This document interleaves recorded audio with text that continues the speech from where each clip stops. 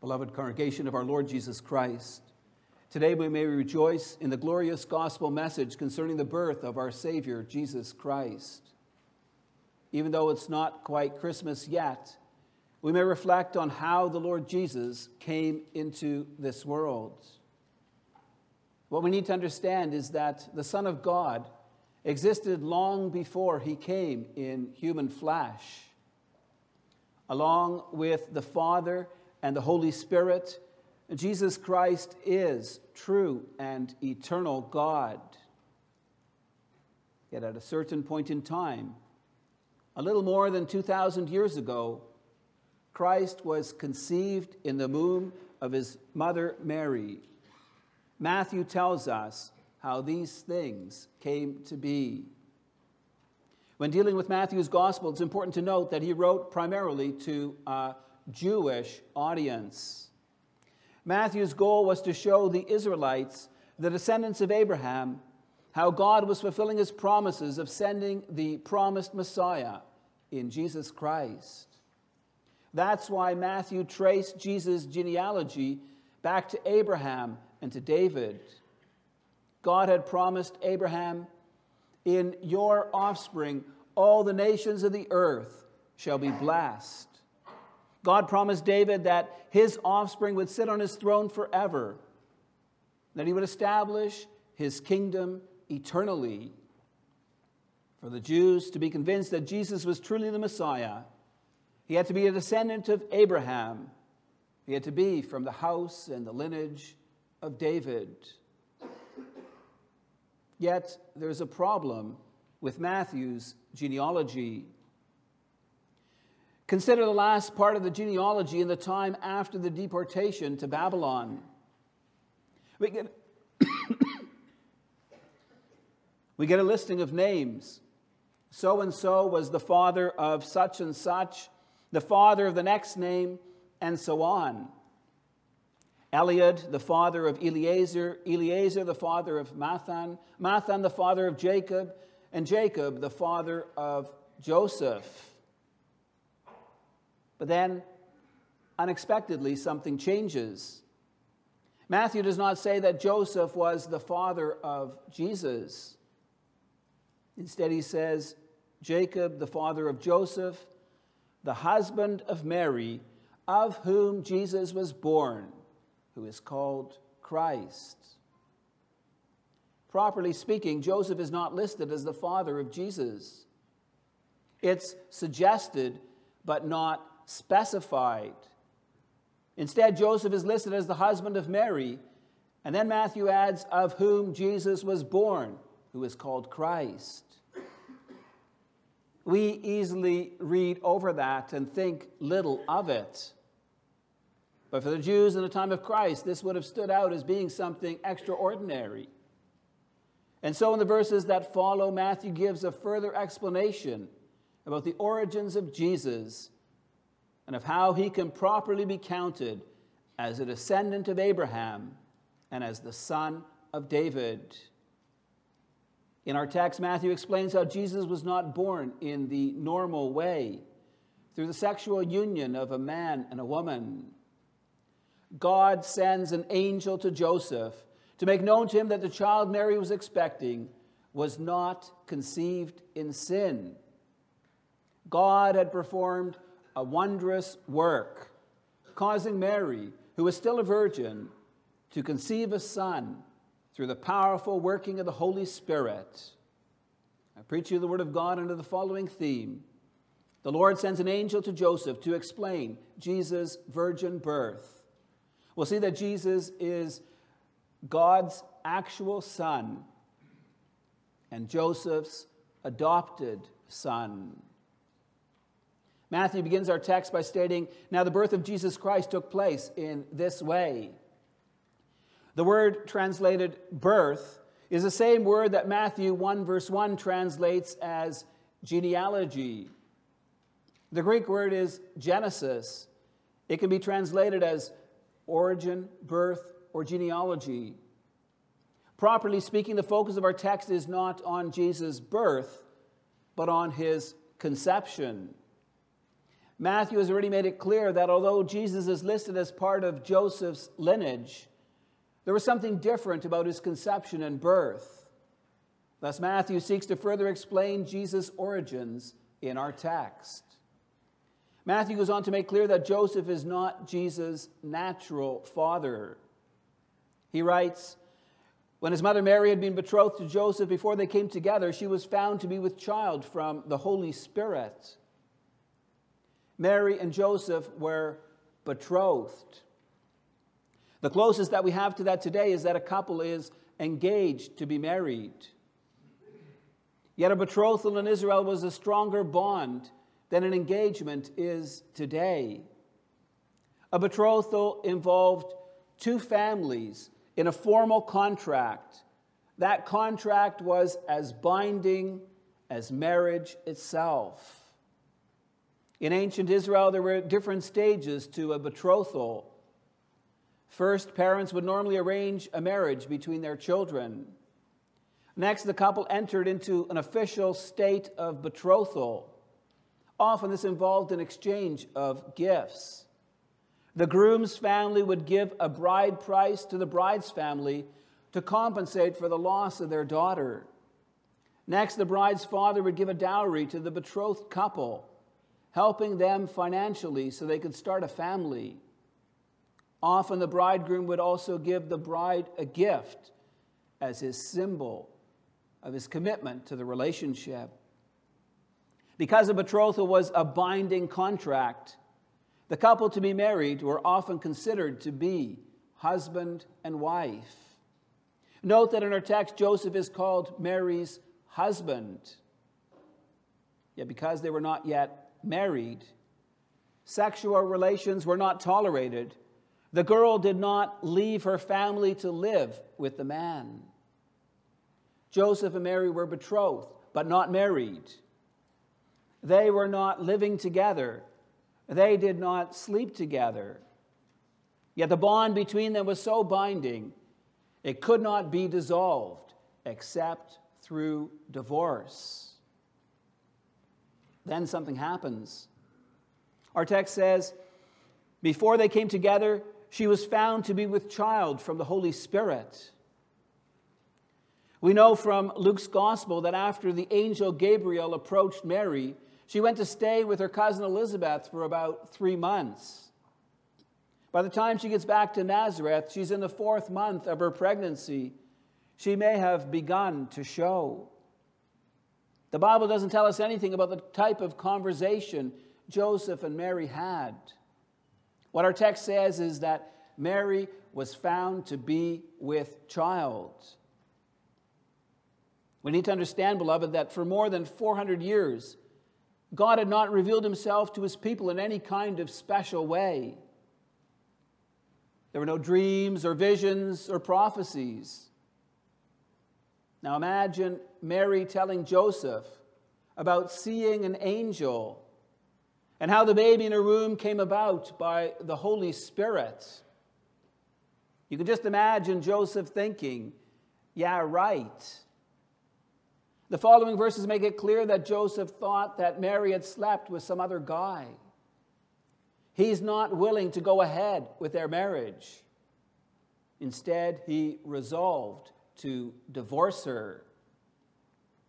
Now, our text mentions that Joseph was a just man. The word just can also be translated righteous. It's clear that Joseph was someone who sought to do God's will in his life. He knew God's law and was respected as someone who lived his life in accordance with it. Joseph would have avoided eating unclean food. He didn't mix with the wrong kinds of people. He didn't do his work as a carpenter on the Sabbath day in order to make a little extra money. Joseph was a righteous man. That was his identity. Everyone would have known him as such. But now this righteous man has a problem. The young woman he wanted to marry was pregnant, and Joseph didn't know who the father was. He knew it wasn't him. He was a righteous man, and he wanted a righteous wife. If Mary had been unfaithful to him before they were even married, What kind of woman was she? And what kind of marriage would they have? Joseph also knew that in a small town like Nazareth, the word would get out pretty fast. And so he faced a very difficult situation. Basically, as Joseph saw it, he had two options. The first was to publicly call off the marriage.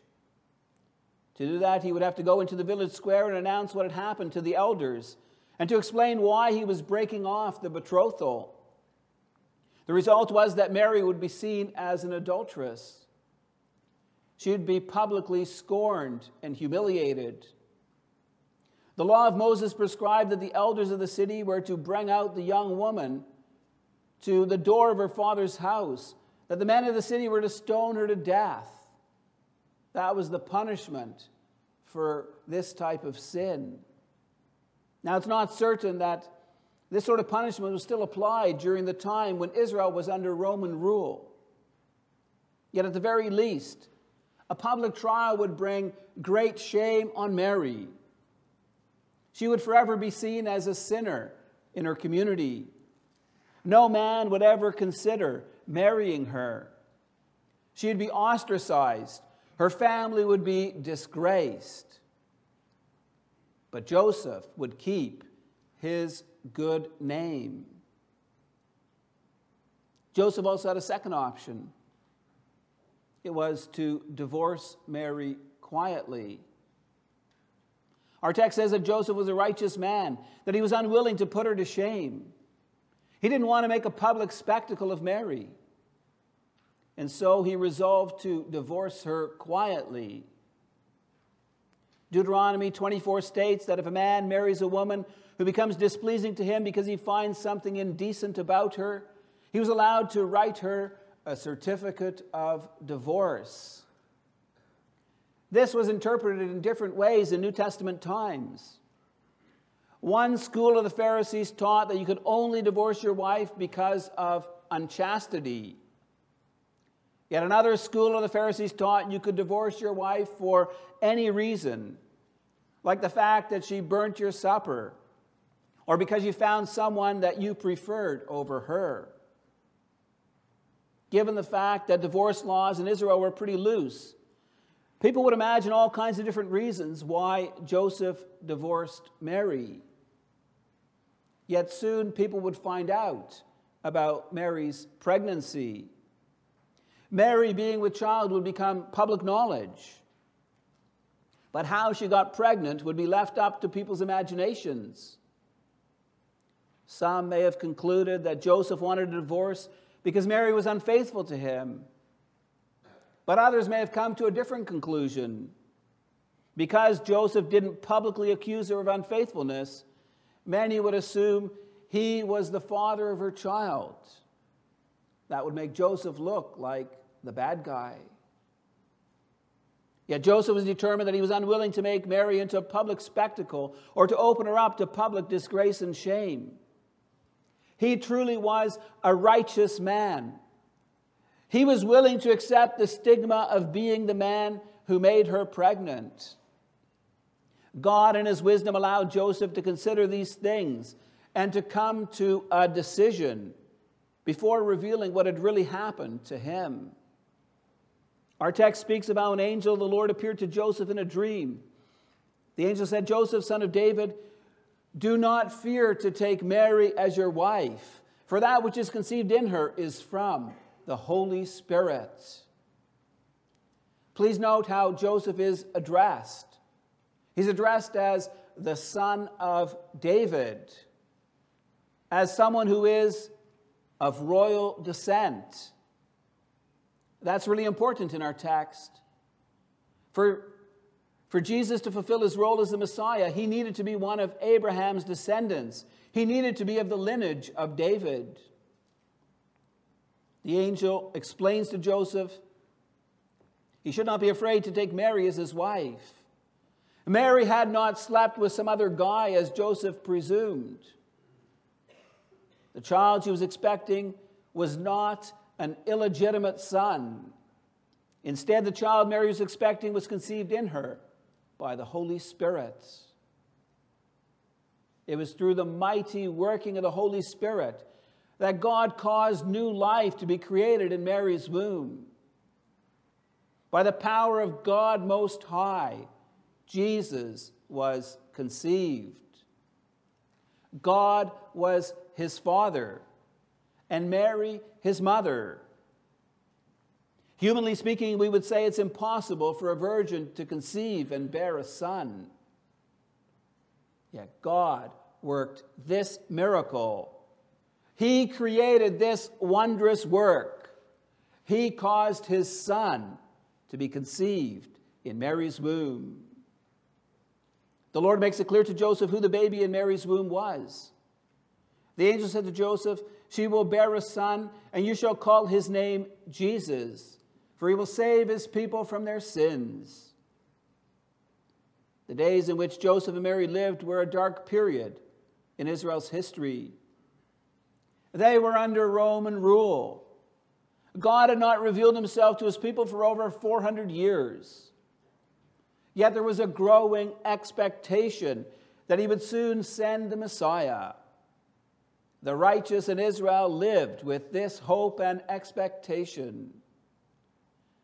The fact that an angel appeared to Joseph was amazing. It showed the Lord still thought about, that he cared for his people. The message the angel brought was good news of great joy. For in commanding Joseph to call the baby Jesus, it was clear God was sending the Messiah. The name Jesus means Yahweh is salvation, or the Lord saves. The fact that Joseph is told to name Mary's child Jesus shows that God was sending a Savior into this world. Matthew goes one step further in identifying who this baby is. He says, all this took place to fulfill what the Lord had spoken by the prophet. Behold, the virgin shall conceive and bear a son, and they shall call his name Emmanuel, which means God with us. It's a quotation from Isaiah 7, verse 14. The central point that Matthew is making is that Jesus' birth is a fulfillment of Isaiah's Emmanuel promise. Emmanuel means God with us. With Jesus' birth, God would come to dwell among his people.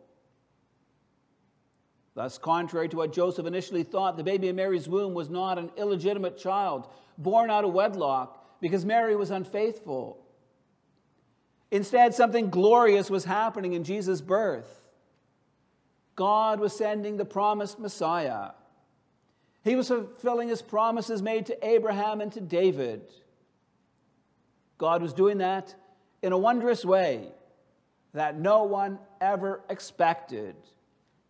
He was sending his Son in human flesh. Beloved, let's ponder for a moment on the miraculous conception and birth of Jesus Christ. There's something truly amazing that happens in his birth. We know that when God created man, he made us in his image. We were like God in that he made us good and righteous and holy, and in that he gave us a task of ruling over creation in his place. Man held a highly exalted position. He was the crown of God's creation. And yet, there remained a great contrast between God and man. God is the creator. We are but creatures made from the dust of the earth. God is the potter. We are the clay. God has existed from eternity, but it was at the set time of his choosing that he first breathed the breath of life into man's nostrils. God is the sovereign king over all the earth. We are but subjects under his dominion. At the end of the day, God is God, and we are but people. Yet in the conception and birth of Christ, something wonderful happens. something truly incredible. God the Son, the Creator through whom the world was made, became a creature. The potter becomes clay. The sovereign ruler became a slave. God the Son, who is and remains true and eternal God, takes on a real human body and soul. God sent his very own Son into this world. Jesus became a living, breathing person, just like us. He came to save us from our sins. This is such a shocking truth. Many have been unable to accept it. The fact that Jesus was conceived by the Holy Spirit, born of the Virgin Mary, is denied by many. Yet, beloved, it is essential for our salvation. Jesus had to be a true man, to be able to pay for man's sins. Yet at the same time, he had to be true God in order to be able to bear the burden of God's wrath against all our sins. Thus, God provided a way out from our sins and misery by sending Jesus as the perfect Savior. Do you believe the gospel? Does it fill your heart with wonder and awe? Are you thankful for God's grace in Jesus Christ? Does that show in how you live your life? In our first point, we've seen that Jesus is God's actual Son. In our second point, we'll see that he is Joseph's adopted son. Before an angel of the Lord appeared to Joseph in a dream, he had resolved not to bring Mary into public disgrace, but instead to divorce her quietly. Yet after hearing the Lord's message, Joseph changes his mind. The angel commanded him to take Mary as his wife. He also told him to call the baby's name Jesus. Joseph obeys these commands. Our text says, when Joseph woke from sleep, he did as the angel of the Lord commanded him. He took his wife, but knew her not until she had given birth to a son. Joseph and Mary were officially married. They began to live together. This would give some legitimacy to Jesus' birth. He would not be born to Mary out of wedlock. Yet people could still do the math and figure out that Mary had conceived a son before they were married. Most would conclude that Joseph was the father. Yet our text specifies that this was not so. Joseph had no sexual union with Mary until after she had given birth to a son. Our text concludes by stating that Joseph called his name Jesus. This is a very important action. In Israel, it was the father's task to officially name his son. By naming Jesus, Joseph was formally accepting him as his son. Since we know that Joseph was not Jesus' biological father, he was in effect adopting Jesus as his son. It's really important. For this gives Jesus an official place in the lineage of David. It's true that Mary was also of the house and lineage of David. Yet in Israel, a person's lineage was traced through their father. The fact that Joseph adopted Jesus to be his son meant that Jesus was officially the son of David. Please remember, beloved, that God had promised to send the Messiah from the tribe of Judah, from the house of Jacob. Already in Genesis 49, Jacob had blessed Judah and promised that his father's sons would bow down before him. He said, "The scepter shall not depart from Judah, nor the ruler's staff from between his feet, until tribute comes to him, and to him shall be the obedience of the peoples." This promise was fulfilled when God established David as king over Israel. It was to David that the Lord made glorious promises about the coming Messiah.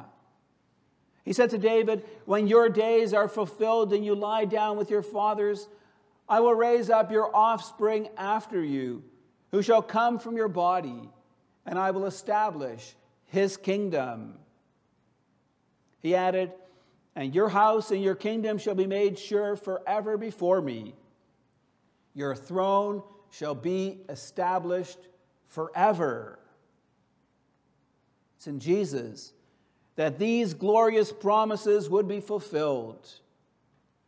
For God sent him as the Messiah, the Christ, the Anointed One.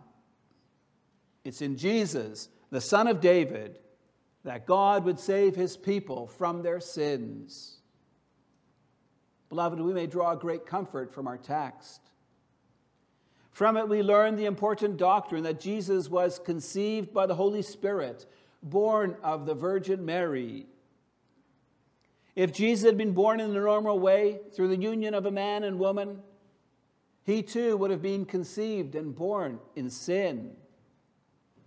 His supernatural birth allows him to come into this world as God's Son, but also as a real and sinless human being. It's only in this way that Jesus could offer himself as an acceptable sacrifice to God to pay for our sins. There's something else that's supremely comforting in Jesus coming in human flesh. He is our Emmanuel, God with us. In Jesus Christ, God came to dwell among his people. It's obvious from the type of life that Christ lived. The crowds were amazed at his teaching because he taught as one who had authority and not as the teachers of the law. They asked, when the Christ comes, will he do more miraculous signs than this man? Jesus had compassion on the people because they were harassed and helpless, like sheep without a shepherd. The people tasted that. It's what drew them to Christ more and more. In Jesus, they felt the presence of God. And that applies not just to the people of Jesus' day, but also to us. For Jesus did not come to be served, but to serve and to give his life as a ransom for many. He came to save us from our sins, to deliver us from the mastery of Satan. Jesus accomplished that by offering his life for ours. He walked the pathway of suffering to the cross, where he offered his body and blood for the complete forgiveness of all our sins. In Christ we have been reconciled with God. In Christ we may know God as our loving Father. We may be assured of his ongoing care over our lives. Yet this is not the end of the Emmanuel promise. In John 14, Jesus spoke to his disciples about leaving them because he was going to his Father's house. He promised them, "I will not leave you as orphans. I will come to you." This promise was fulfilled on the day of Pentecost, when the Spirit was poured out on the church. As believers in Christ, we have become temples of the Holy Spirit. Personally, the Spirit dwells in our hearts. God with us. Everywhere we go, in every circumstance of life, God is with us to lead and guide us in our service of him, to comfort us when we're faced with troubles and sorrows, to help us when we're struggling with sin, directing us again and again to our Savior, the Lord Jesus Christ, so that we may find our life in him. Beloved, there is one more way in which the Emmanuel promise still needs to be fulfilled. God has promised us he will be with us forevermore. In Psalm 16, David confesses that God will not abandon him to the grave, but that God would fill him with joy in his presence, with eternal pleasures at his right hand. In Job 19, Job confesses, I know that my Redeemer lives, and at the last he will stand upon the earth. And after my skin has been thus destroyed, yet in my flesh I shall see God. God has promised to dwell with us on the new heavens and the new earth. He will dwell with us and be our God, and we shall be his people. All this has been made possible through the coming of Jesus Christ in human flesh. God sent his own Son into the world. He did so through a miraculous wonder. Jesus was conceived of the Holy Spirit, born of the Virgin Mary. He remained true and eternal God, while at the same time taking on a real human nature. He did so in order to serve as the promised Messiah. Praise God for sending Jesus into this world to save us from our sins. Praise God for granting us Emmanuel, God with us, now and forevermore. Amen. In response to the gospel message, let's rise and sing from hymn 20.